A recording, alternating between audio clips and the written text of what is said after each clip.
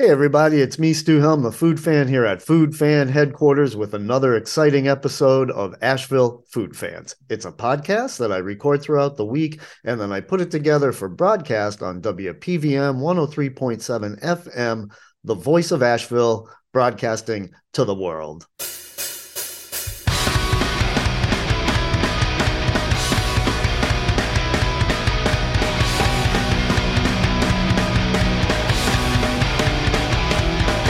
Alrighty, folks, welcome to the show. I've got a great one for you this week.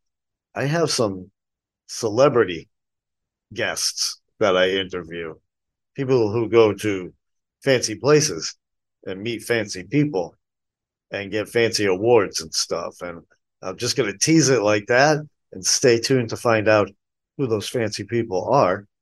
But in the meantime, let's talk about food.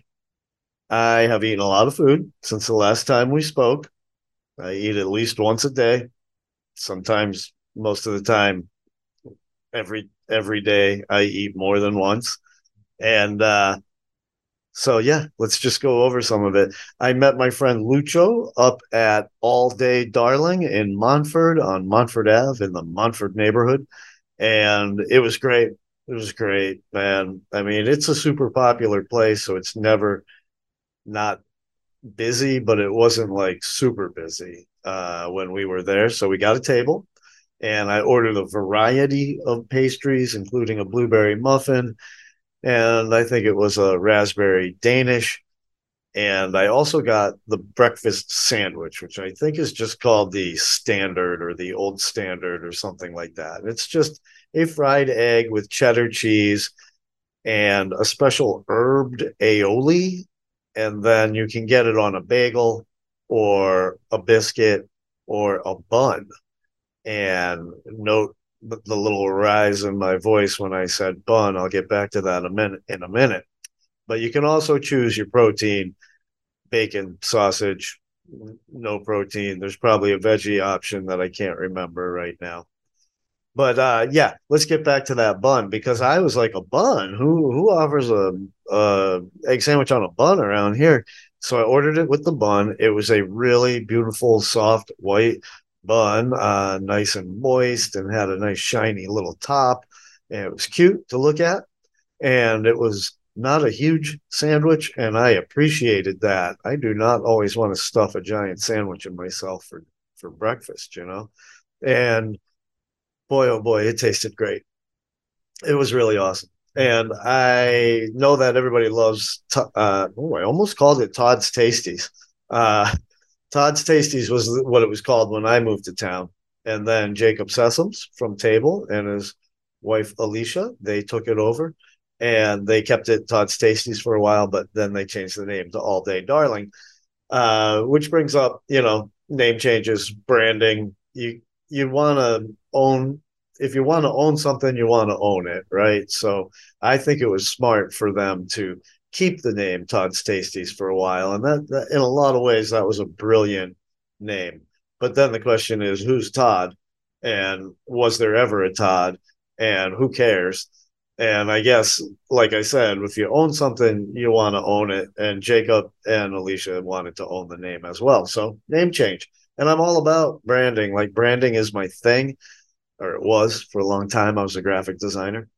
And I think that branding is important. And so if you got something that works, consider keeping it. But you do want to have your own brand on your branding, if you know what I mean. So good for them for changing the name, and good for them for making this wonderful egg sandwich that I recommend very much, called the Standard. Blueberry muffin and the Danish were also very, very good. And I've bumped the mic a couple of times. I hope that wasn't coming through all loud and stuff. Next on my list of things I want to talk about was I took another trip. I don't know why I pronounced it that way. Trip to Sweets and Seats. And for some reason, I have a hard time saying that name, Sweets and Seats. And it's a sweets shop with coffee and such. And the sweets are very attractive. Like, they look very perfect and cute and pretty and delicious. And I have now had like five different things from Sweets and Treats. and they're doing great. I have to say, the French cheesecake was not my favorite, but let's move on past that because everything else was freaking awesome. I got this thing last time I went there that I didn't order. I almost did because of the name, but then I didn't get it because of what it was, or the description, or what it looked like. That's right. And the name was salted caramel cream puff. I think it had the word salted caramel in it. That's all I know. And I love salted caramel, so I was like, I'm gonna get that. But then I kind of looked at it and I was like, that looks kind of boring. Even though it looked cute, like it had a little flower on it and stuff, but I was just like, I don't want to be disappointed by that. So I didn't order it, but I met the owner, very nice woman, and she sent it out to me just randomly. She didn't know that I had been eyeballing it. She just randomly sent it out, and it was awesome. It was awesome, man. It had like a custard inside, and I'm a sucker for custard, man. I You could probably fill an old shoe with some custard, and I'd be like, "That's pretty good," you know. And But I ate this thing. It took me like 3 bites. I tried to savor it, but it's actually pretty small, which is good because sometimes you want a small treat, or sometimes you want a treat and a half. And this is like a nice little half a treat. And another thing that she sent out to me was called a dacquoise, maybe? I'm not sure how to pronounce this one. Dacquoise. And it's a dessert made with a meringue and a buttercream. And the meringue is somehow special. She explained it to me. It's a little chewier on the inside, a little softer and chewier on the inside than a lot of meringues you might have had before. And it was freaking delicious. So, as I said, I've tried 5 desserts. The other two I think I already talked about on the show, and right now I cannot remember what they were. Maybe you know what? I had the chocolate mousse cake, and it was excellent. And I've only had 4 of their desserts because the first time I went and I just got coffee, and the coffee there, I've had cappuccinos. They're great. So, Sweets and Seats on Patton Ave in downtown Asheville, right where Blue Dream Curry House used to be. And while I am still and will eternally be sad that Blue Dream Curry House is no longer here, I've seen a lot of stuff come and go out of this town, and it happens. And I'm sorry about that, but I am happy that a really nice sweets shop has occupied the space, and the space itself is quite nice. If you haven't been in there, get on in. All right, the next thing I want to talk about is Patty and I, my boss at Asheville Food Tours, we went on one of our famous Asheville Food Tours lunch junkets. And just in case you don't know what that is, it's just me and Patty having lunch together. And we do nothing but talk about food tours the whole time because Patty and I are obsessed with food tours. What's the best route? What are going to be the best bites? Can we get into this fancy pantsy restaurant? How much food do we need to feed these people? Do we have any Southern food on the tour today, or is it all international? And these days, it's actually kind of hard to find a good old fashioned Southern bite in downtown Asheville. And that's because the international scene in downtown is just popping right now. But and I will say rhubarb, the rue, and Tupelo honey, and to a lesser degree Mayfell and Early Girl are kind of like your options for a good old fashioned Southern bite. And y'all heard me rave about the Dirty South sandwich at the Rue. It is one of their amazing biscuits with pulled pork, collard greens, and pimento cheese on it, piping hot, getting all melty and stuff. You need a fork and knife to eat it. I already reviewed it. I don't know why I'm reviewing it again, just in case you didn't hear. So, anyways, wow, I got pretty far afield right there. Patty and I went on a lunch junket to the Rankin Vault Lounge on Rankin Avenue, right downtown. A local favorite with all the red umbrellas out front. The burger at the Rankin Lounge won the Battle of the Burger, I think, 7 years out of 8. And they and their burger is awesome. And so Patty and I often go in there. It's one of our jams. And this time Patty got a just one slider of the burger, just one slider, just tiny little miniature hamburger, a comically small version of their regular burger. I often get 2 sliders. I like the slider as a delivery method. but Patty just got one, and I wanted to try their cheesesteak. I'd never had it before, and I love the food at the Vault, so I figured this would be pretty good.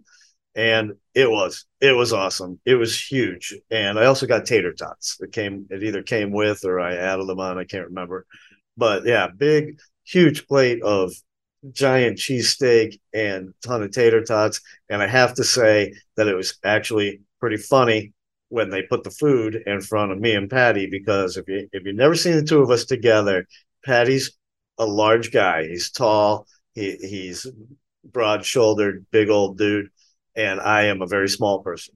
I'm short and I'm kind of thin. And yeah, so he's big, I'm small, and out comes the food, and in front of him goes the slider, and in front of me is this giant pile of cheesesteak and tater tots, and I just thought that was kind of funny. That's all. And I shared my cheesesteak and my tater tots with Patty. In fact, I had to force him to eat his share because he got full, and there's no way I was going to be able to eat all of that.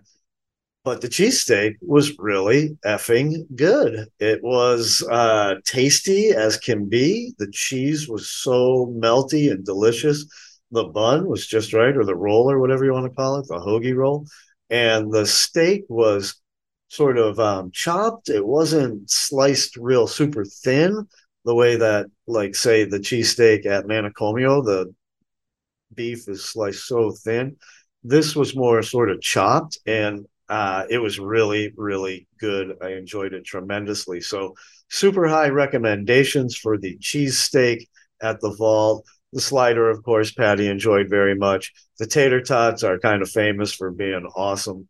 So, if you're a local, get on into the Vault. If you're a visitor or you're planning a visit to Asheville, stay out of the Vault. Leave it for the locals. Just kidding. You can visit the Vault too. Just behave yourselves and tip everybody well. All right, folks. I'm going to take a little break right now, and then we'll come back and we'll have our interview with our celebrity guests. Stay tuned.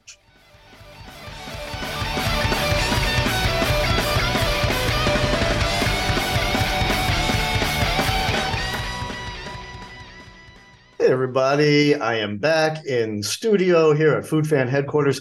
And this week I have a couple of real special guests with me. And I know I say that every week, and all of my guests are very special. And I've been going far abroad, interviewing people in Canada and Kansas City and stuff. But today I'm back here in Asheville, and I have two of the most lovely people in the food industry right here with me. I have Molly and Marwan Irani from Chai Pani, Botiwala, Spicewala, Buxton Hall Barbecue. Am I leaving anything out, guys? I think you got it. Got it. Okay. Well, thank you so much for joining me. Molly, Marwan, how are you today? Oh, thanks for having us, Stu. It's really nice to just get to have a conversation with you. We're doing great. Well, I'll speak for myself. I'm doing great. How are you, honey? I'm doing great too, thanks, Stu. Always a pleasure to hang out and chat with you. Indeed. And Molly, I don't think that you and I have had a proper sit down chat since Chow Chow pre-pandemic, I think when you're right.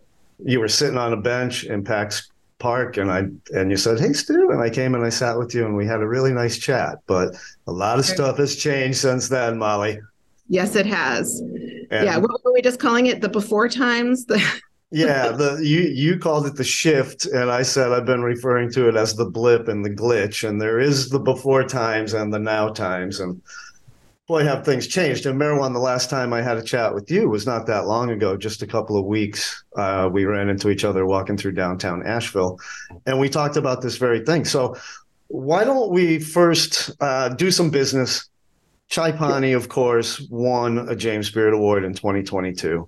A fantastic Indian street food restaurant. I've been a fan since way back in the day.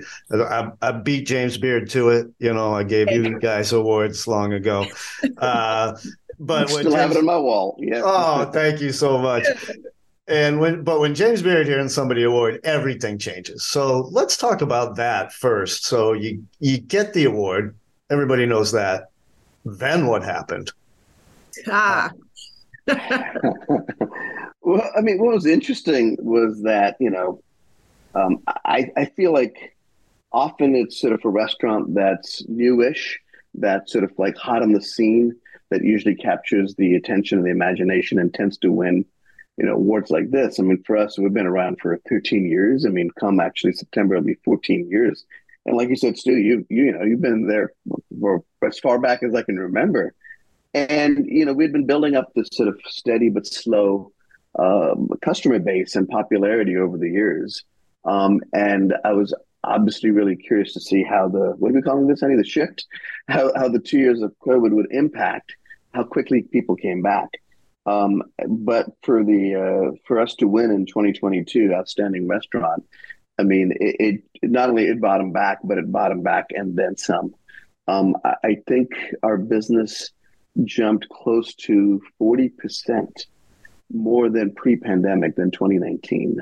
Oh, wow. And for us, yeah.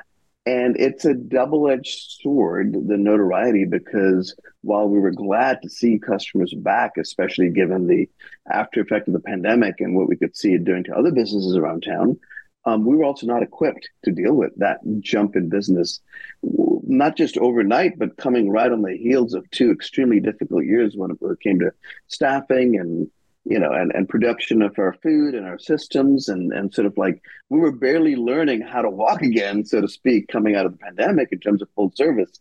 And to be hit with this, it really rocked us. I mean, it was a rough summer when that happened last year, and us learning how to deal with the crowds, the busyness, the expectations of the folks that were coming in. Because for us to win this, we're a small little. You've been there, of course, a million times. It's a little. I like to call it a little Indian cantina, if you will. Not pretentious in any way or form. Neither is our food. And I think a lot of folks didn't understand that and came in with expectations that were just, we couldn't meet them. I'll be honest about that. At least those expectations. For the folks that knew us and knew what to expect, I think they were delighted to discover us. And I feel like there were certainly a lot of folks that came in and said, oh, this is not what we thought it would be. And I don't know if they left delighted or not, but that was certainly something we dealt with. Wow. That's very interesting because, of course, it is a known phenomena that when small restaurants get too much attention, it can put them right out of business. And so for you to say all this, I myself wasn't aware of what a struggle it would be for you coming out of the pandemic to get this award. Like a blessing, of course, because everybody wants a line out the door. But yeah, I mean, I didn't even think about the impact of expectations. I personally believe that expectations are joy killers. Like you should show up with no expectations and you'll be happier. But when an outside entity puts all that weight on you and then you have to figure it out, and you guys did, you shifted with the times and you're still chugging along. Have things settled down, Molly? Or have things like kind of settled down a little bit? I think they have found their rhythm. Okay. They've definitely settled down. There's an arc to the impact of an award like that. And at the peak of the arc, there was pure madness and actually a lot of great comedic scenes going on with the level of mayhem that was happening. And I mean, I remember one day I walked in, and this was right at the peak of it, where, mind you, I'll set the stage a little bit. We had almost an entirely new staff. Most of the people, because of the pandemic disruptions, most of the people that were in positions of leadership took on those positions during the pandemic. So they were running a very different business. They were running a takeout business primarily, and then had to go through all the transition of reopening our spaces. And that was the management team that had to deal with all of that change. And then all of a sudden, they've got lines going all the way down and around the block, around the Flatiron construction scene that was happening on top of our patio. Okay. Yes. So, the scene was just unbelievable. The line, we had to have all these crazy signs like stand here, turn there, turn right, don't go there, don't go here, because of this construction happening in the middle of everything. So there was one day where I call it my potato story, but it was a potato moment. Every restaurateur has a moment when they know that what is happening is not sustainable, but you're not quite sure what the fix is yet. And you're just burning all the brain cells trying to figure it out. So this was the peak of that arc. Okay. And I walk in Chai Pani and my staff are deer in the headlights dealing with volume that this space has never seen before and was never built for. And I walk in the walk-in cooler to get something. And at that point, it was stacked 2 rows deep with, crates of things because they couldn't find enough space to fit the product to make the amount of food that was needed. And I walk in to get something, and there's a potato stuck on the shelf between 2 crates of things, which anyone who knows what a walk-in normally looks like, they're fiercely organized systems, right? And everything is labeled and dated and has a particular container to live in and all this. There's one potato sitting there. What the hell's up with this potato? So I take the potato out and people are like flying past me in the kitchen. And they're swirly and blurry. And I'm holding this potato. And I asked one of my kitchen managers, I'm like, what's up with this potato? And she was like, don't even talk to me about the potato. There is no space in this entire building for that potato. And so I went upstairs and Marwan and I had the conversation with our executive team of like, all right, guys, we have to shift gears. And that leads to a whole nother story, which I won't get into at the moment. But the very short Cliff Notes version of that is we had to close Nani's and reconfigure that space in order to be able to support the Chai Pani kitchen. And we did it in like a 30-day turnaround time because the potato was the red alarm fire going off, right? What that symbolized was we were imploding because of the business and we had to get our act together and figure out a fix.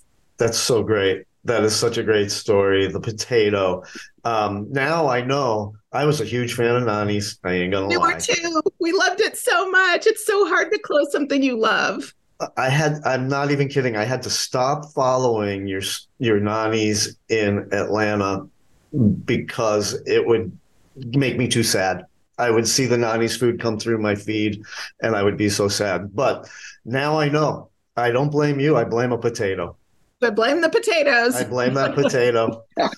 Yeah, that potato cost us a great restaurant here in Asheville. Well, that's fantastic. I don't think that people often think about, like the average person thinks about what a ton of notoriety does, not just for a restaurant, but to a restaurant.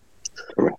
And I don't know if you guys recall, but I was working for Kickback, the local delivery service during the pandemic. I couldn't do food tours. I got a job with Jenny at Kickback. I was designing menus. I was working with restaurants. I was calling in orders. I wasn't driving the orders anywhere. But I knew from seeing the back end that you guys were slammed at Chai Pani during the pandemic with takeout and delivery, like slammed. There were days of the week where we were strictly a Chai Pani and Rocky's Hot Chicken delivery service. Like there would be days where that's all we did. So it's not like you guys sort of slowed down during the pandemic. You were super busy, but and then boom, lying around the building, construction, madness, closing a popular restaurant to maintain the super popular restaurant. Right. All right. So let's talk about now one of my favorite restaurants in town. You guys know where I'm going. I love Buxton Hall Barbecue. It is fantastic.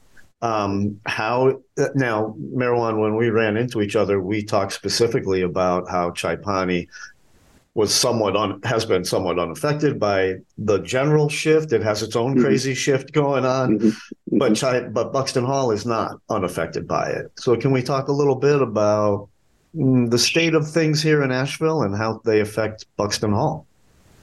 Sure. I mean, while I'd look outside my window, which is above Chai Pani, and see the lines and the crowds outside, it's easy to just assume that Asheville is busy and hopping and back, right?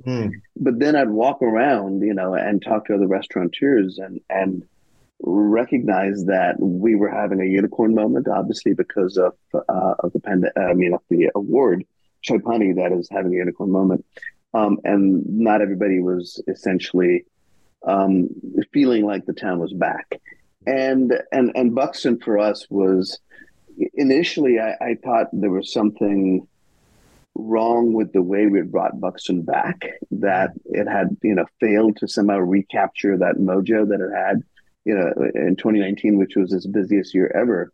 But I recognized then after talking to enough folks around town that there seemed to be an overall um, sort of slowdown in business. And it's easy to sort of find blame with what the city is doing wrong or the officials are doing wrong or the tourism department's doing wrong. But I don't think it's any one thing. I think it's just a lot of little things that the pandemic affected that have been really, really difficult to change. I mean, it's like it's a domino effect. Like, where do you start Mm-hmm. in terms of figuring out? But I will say that even now, as I walk around town, and I don't know if you feel the same way, Stu, there's definitely a difference in the vibe of what Asheville felt like. I mean, I miss the bus crews. I miss I miss the local beat cops and their bicycles. I miss like when I ran into you on, a couple of weeks ago on the street. Well, I hadn't seen you in a long time, but that used to happen all the time. Remember? I Mm-hmm. mean, it felt like you went walking around Asheville, you're going to run into somebody you know. Mm-hmm. And I and it may seem that, well, what does that have to do with tourism and business? But I think it's those attributes that make a town charming Mm-hmm. and loved and likable and create sort of this, indefinable sort of like, joie de vivre that people really, really can feel when they come to Asheville. And I think that's the part that's missing. I don't know how to fix it, but it's definitely had an impact on Buxton. I mean, I would say our business is down 20% from 2019. And like I said, I kept being paranoid that it's us, it's us, it's us. And then last week, when the tourism department released its numbers Mm-hmm. showing that overall tourism was down 17% between the Mm-hmm. months of May, and July, it sort of made me validated that we're not crazy, that Mm-hmm. everybody's feeling the impact, and also validated how lucky we were that Chaipani, won what it won. So I mean, we're fortunate that we have so many enterprises going on that we can kind of absorb the loss of revenue and bear the brunt, if you will. I really feel for restaurateurs where this may be their only restaurant or their only livelihood, and for them to drop 17%, we all know how slim the margins in this business are. That's really hard to recover for, especially when you couple that with the rising cost of wages Mm-hmm. and also the just uncertainty and the fluctuations of food costs. So um, it's been a very dangerous combination, and I'm not using the word lightly. Mm-hmm. I'm worried that if this combination of things doesn't ease up in some direction or the other, whether it's the wages, whether it's the amount of folks that are visiting Asheville and what they're spending, that you're going to see more closures down the road, and that's just a terrible down cycle for a town like Asheville to get into. Absolutely. A town that's had a lot of ups and downs throughout its entire history. Yeah, And we've been riding a wave for a while. I got here in 2005 and it was on its way up and yeah, it crescendoed. Same. And oh, really? Oh, Yeah, that's that's what cool. we same were year, Oh, two okay. five, oh five, yeah. Yeah, All right. we all got to ride that wave. Absolutely. And it peaked in 2018, 2019. As a food tour guide at that time, I was like, man, it's too crowded downtown. They got to ease up on downtown with the like make these tourists go elsewhere, like River Stop Arts advertising. District. Yeah. Yeah. And then boom, pandemic, everything changed for like not just the worst, but the worst. And and now I feel like we're back up to 2015, 16 levels where it's terribly busy during the week and most weekends are pretty slamming downtown these days. Yeah. But yeah, But we don't have those 2015 wages and rents and cost of doing business, and that's the deadly combination. I mean, it's the double-edged sword again of getting busier and busier and busier every year. The costs keep going up too, and then all of a sudden when it drops off significantly, the costs take a long time to come down. Yeah, yeah. Yeah, and that quagmire of how many people moved here during the pandemic that are bringing their incomes from outside, where our town is founded on this industry. This is such a big bulk of who actually lives here, and they can't afford rent anymore. And so that's a big piece of the puzzle that we're going to have to solve. Rent is a big piece of the puzzle. You guys are probably aware of City Bakery closing their doors Yeah. downtown. They're staying open on Charlotte Street, thankfully, and the big facility will continue to make bread for the grocery stores and stuff. But the owner cited to me the reason was overhead Yeah. and a slow summer. Yeah. Those were the two reasons he cited. And so I think, rents go up in the good times. I personally believe they should come back down in the bad times, and that landlords should be a part of what makes Asheville Asheville. And I hope that there's still enough landlords who live in Asheville to make that the case again. Well, that is a problem. I mean, we've seen a lot of landlords now, ownership of buildings shift out of town, and Yeah. to sort of, yeah, and I mean, I partnered with Doug Ellington, to help put the Mm. S&W building project together because I really wanted a local landlord to own that building and for it to not get sold because of a lack of, business or economic sense. And him and I have also partnered on another building in town that was up for sale, and it almost felt like a civic service to buy it and keep it local than see it get snatched up by some REIT based out of Texas. God bless them, no problem. Nothing against Texas. It's just a lot of them seem to be based out of Texas. We like to keep it local here in Asheville. Yeah, I mean, our town has been saved before because of some fiercely cranky, highly dedicated landlords that saved the buildings. So we believe in that. Yeah, that. strongly. Yeah. We strongly believe in the buildings of downtown. The actual buildings of our city are such an asset to our city. And Absolutely. Maryland, that's the one I left out was S&W. I was Oh, rattling right. through all your stuff and the beautiful, beautiful historic S&W building downtown, which you have partnered up to turn into a local food court with several food vendors. It's wonderful. I sometimes call you the King Midas. I guess I should modify that to be the King and Queen Midas of Asheville. Appreciate that. Oh no, Yeah. we've had our failures also. They just kept them out of sight. They don't get as much publicity. Yeah. But speaking of publicity and wonderful things, and I swear you have so much going on. We need to schedule several segments throughout the year. But let's talk about something really unique. You guys paid a visit to Washington, D.C. lately. And Molly, can you set it up and then Marwan pitch in and tell us about this wonderful experience? Yeah. Well, I'm going to actually hand the mic to him on this one because this was a 100% culinary experience. And my focus in the business is the hospitality of our environments. So I didn't want to take a spot from one of our chefs to be able to have this opportunity. So really wanted Marwan and our chefs that have been with us from the beginning to get this experience. So I'm going to hand the mic to you for this one, honey. Tell him the story. It's pretty. Sure. Yeah, so there was a limited amount of folks that could go with us to DC. So Molly stayed back, and I just took three of my chefs with me so that they could all experience it. But yes, I during the pandemic, I want to say about a year ago, I had received some email communications asking me if I wanted to be a part of the American Culinary Corps. And honestly, Stu, with all that was going on, I just shot an email back saying, sure, without really looking into what it was that I was signing up for. I thought it was some association, American Culinary Corps. Well, it turns out it's a State Department and James Beard initiative where they have teamed up to create a diplomatic corps of chefs because so much of our diplomacy is around entertainment and hospitality. And, when heads of state visit, there's state dinners and state lunches and state, tea times. And they wanted to showcase the diversity of chefs in America from all over the world, that all are Americans, but Korean Americans, Indian Americans, Chinese Americans, Vietnamese Americans, and on and on and on. So when Narendra Modi, the Prime Minister of India, was getting ready to do a state visit, I believe it's now a month ago. Yeah, it was the end of June. I suddenly get an email saying, "Hey, chef, remember you joined the American Culinary Corps?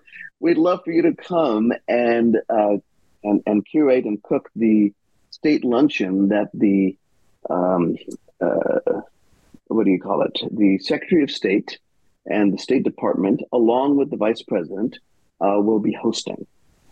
And Stu, I mean, it's like in my 53 years, and in the 53 years, I don't think a phone call I've ever had a phone call like that literally sort of rocked me. I mean, Uh-huh. just to see where this tiny little restaurant that I started in 2009 had reached to where I'm getting a call from essentially to come and serve at what I would consider the highest level for diplomacy in our country was just mind-boggling.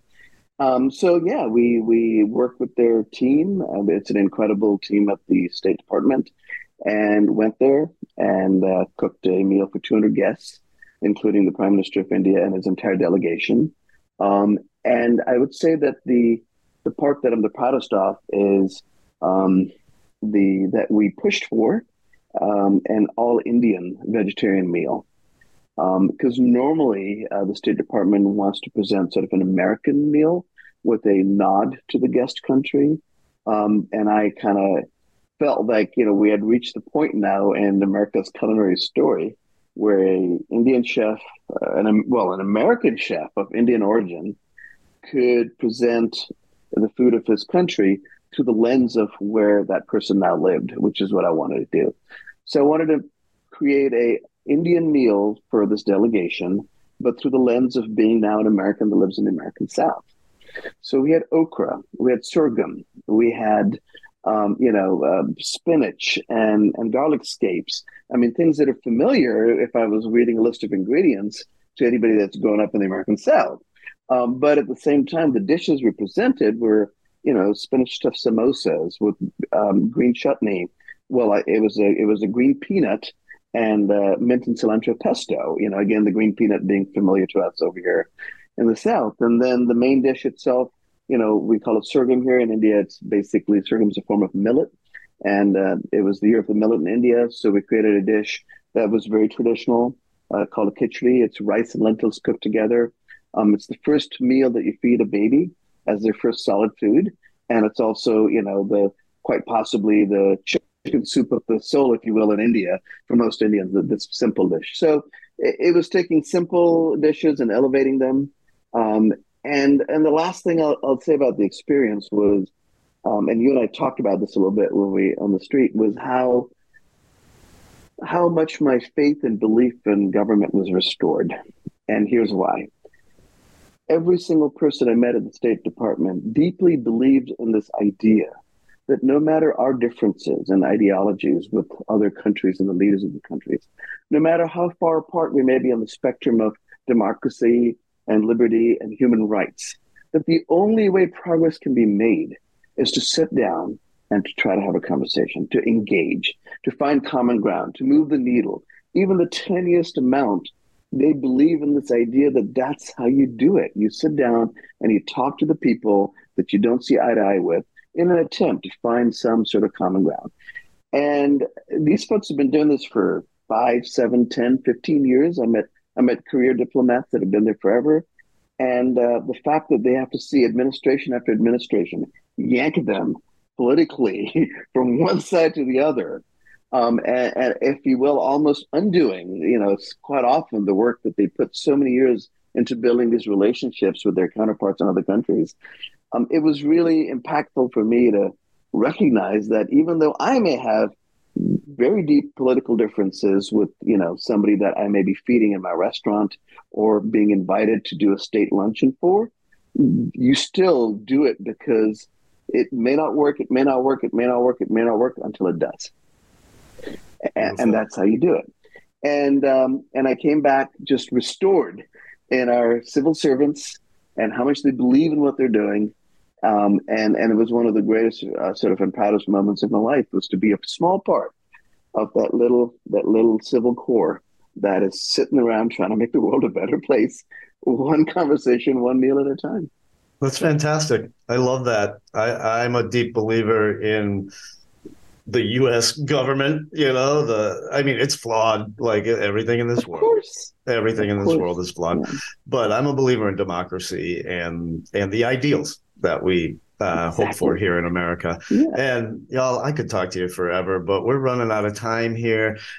You're about to open Bodiwala. We don't have much time to talk about that. Just super quick in like a minute or two, Molly, can you tell us about Bodiwala here in Asheville? Yeah, we're so excited about the opening of Botiwala.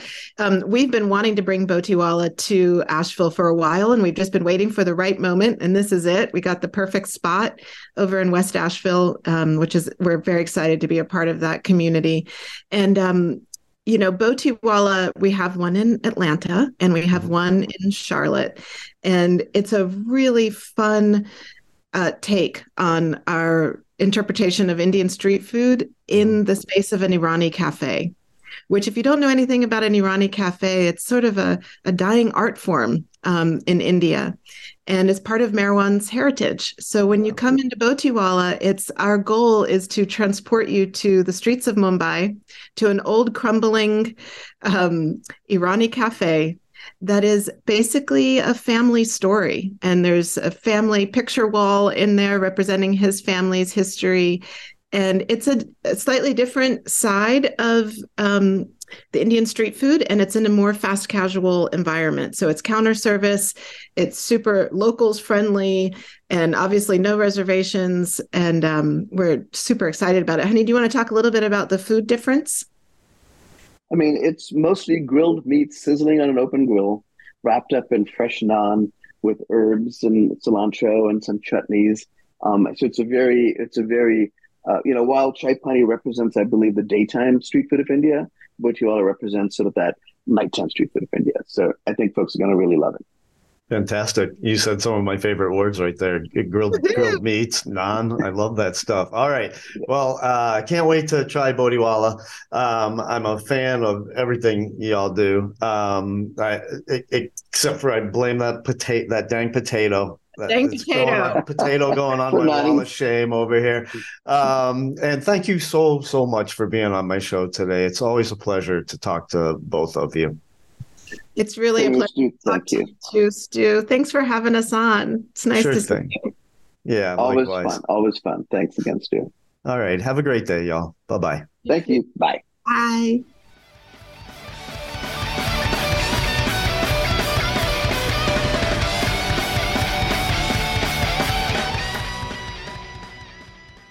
All right, everybody. I hope you enjoyed that interview with celebrity guests, Molly and Marwan Irani. It's always great to talk to them. I've known them for a real long time, and they're super nice people, as you could tell from the interview. You could tell that yourself. Nice people make this world go around. Let me tell you that. There's a lot of jerks in this world, too, and sometimes the jerks seize power and are pretty prominent in our lives, but at the root of it all, there are nice people making this world a better place. Any hoodles, now I just want to break some news. I don't usually try to break the news because it's actually kind of stressful to try to keep up with breaking news. But I posted a press release the other day on Facebook. I just shared a press release that a PR company sent me, and it got a tremendous response and a positive response. So I wanted to share it with you too. And I was surprised, actually, that it got a great response. There's a new hotel opening up in Asheville in the River Arts District, the RAD, if you will. So this hotel is called the Radical, and it's going to be down there by the Phil Mechanic Building. So like right down there in the River Arts District. And I think what people were most excited about here in Asheville is that there's going to be 3 restaurants. All 3 restaurants are going to be branded by Jacob Sessoms, Chef Jacob. I don't know why I stumbled over that so hard, especially since I already talked about Chef Jacob in context of All Day Darling in this podcast. But yeah, Chef Jacob is branding all of these restaurants. There's one that's called the Golden Hour. Okay, the Golden Hour, the downstairs wood fire chop house, it is called. Locally sourced, farm-driven ingredients, barbecued Japanese sweet potato skewers, NC fish crudo, country captain corn salad. I've never heard of that. I'll have to find that out. Whole roasted pig, whole lobster and chicken, slow grilled porchetta, Carolina wreckfish, pork blade steak. I'm just reading off of this press release here. Crayfish or crawfish, if you will, beignets.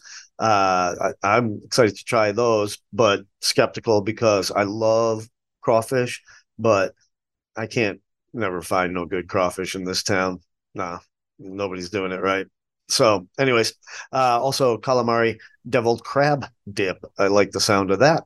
Beverage program, classic cocktails.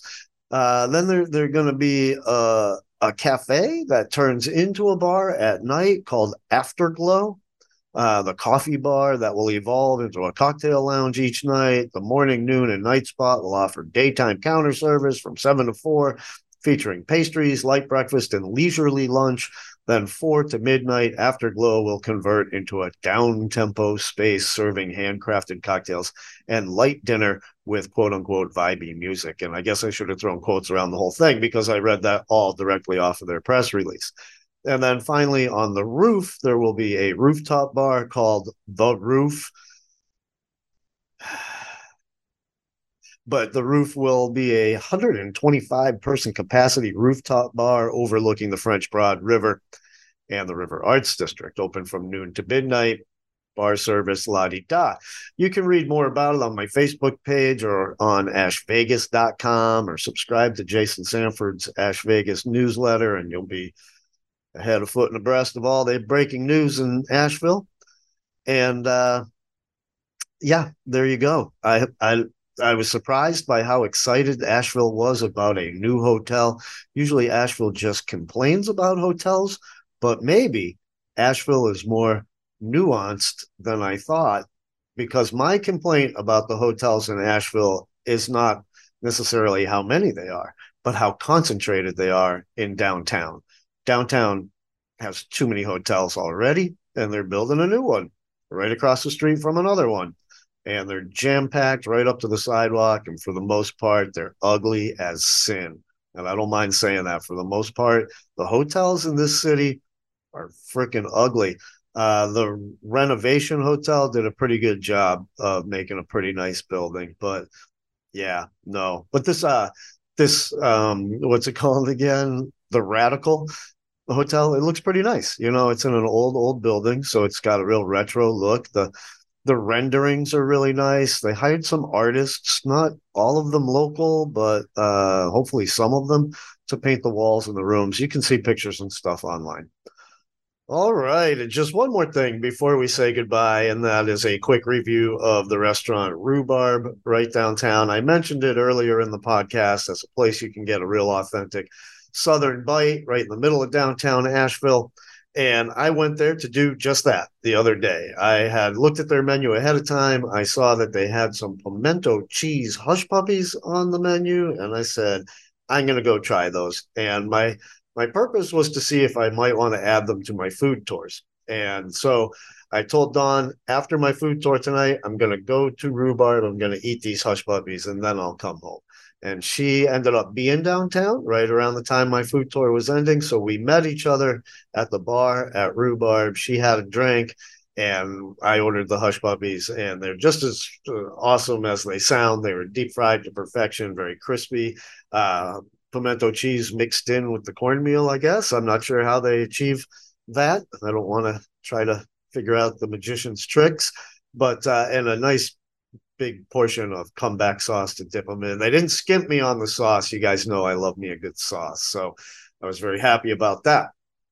And so the hush puppies were great. And then Don said, well, let's just eat here. So we ordered one thing off of their entree to share. We don't need a ton of food, and the hush puppies were plenty. And so we got a big old nice piece of fish.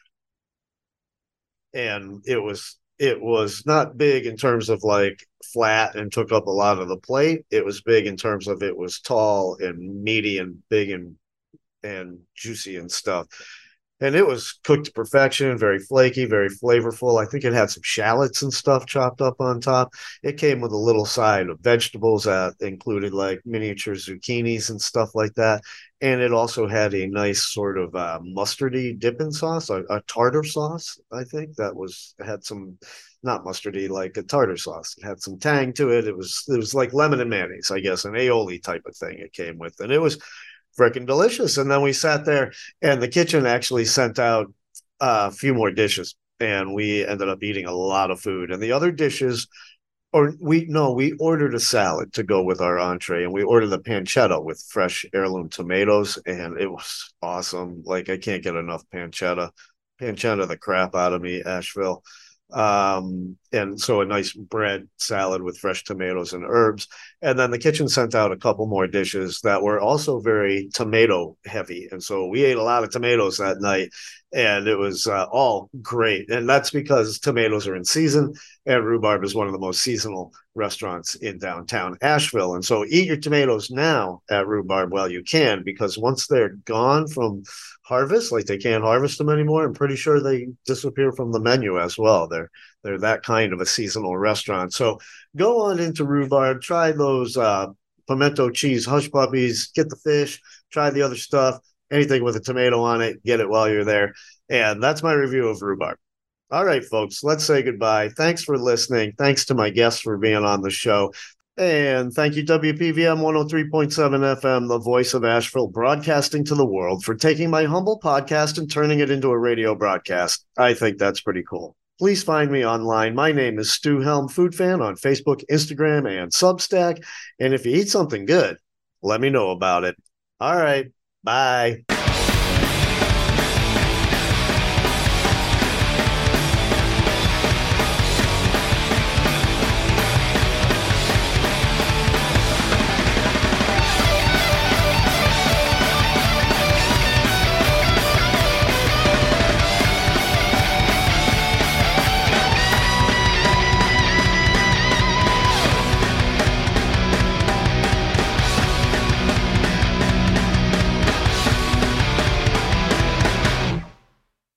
Folks, I just want to remind you that Western North Carolina is one of the hunger hotspots of America.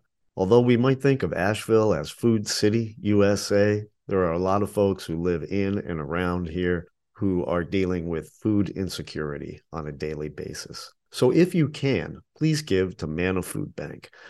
Manna has been providing food to the people of Western North Carolina for 40 years. They do a great job, and they are a wonderful organization. So again, if you're able, please go to mannafoodbank.org. That's MANNA, mannafoodbank.org, and give what you can to help out fighting hunger here in Western North Carolina. And now, back to the show.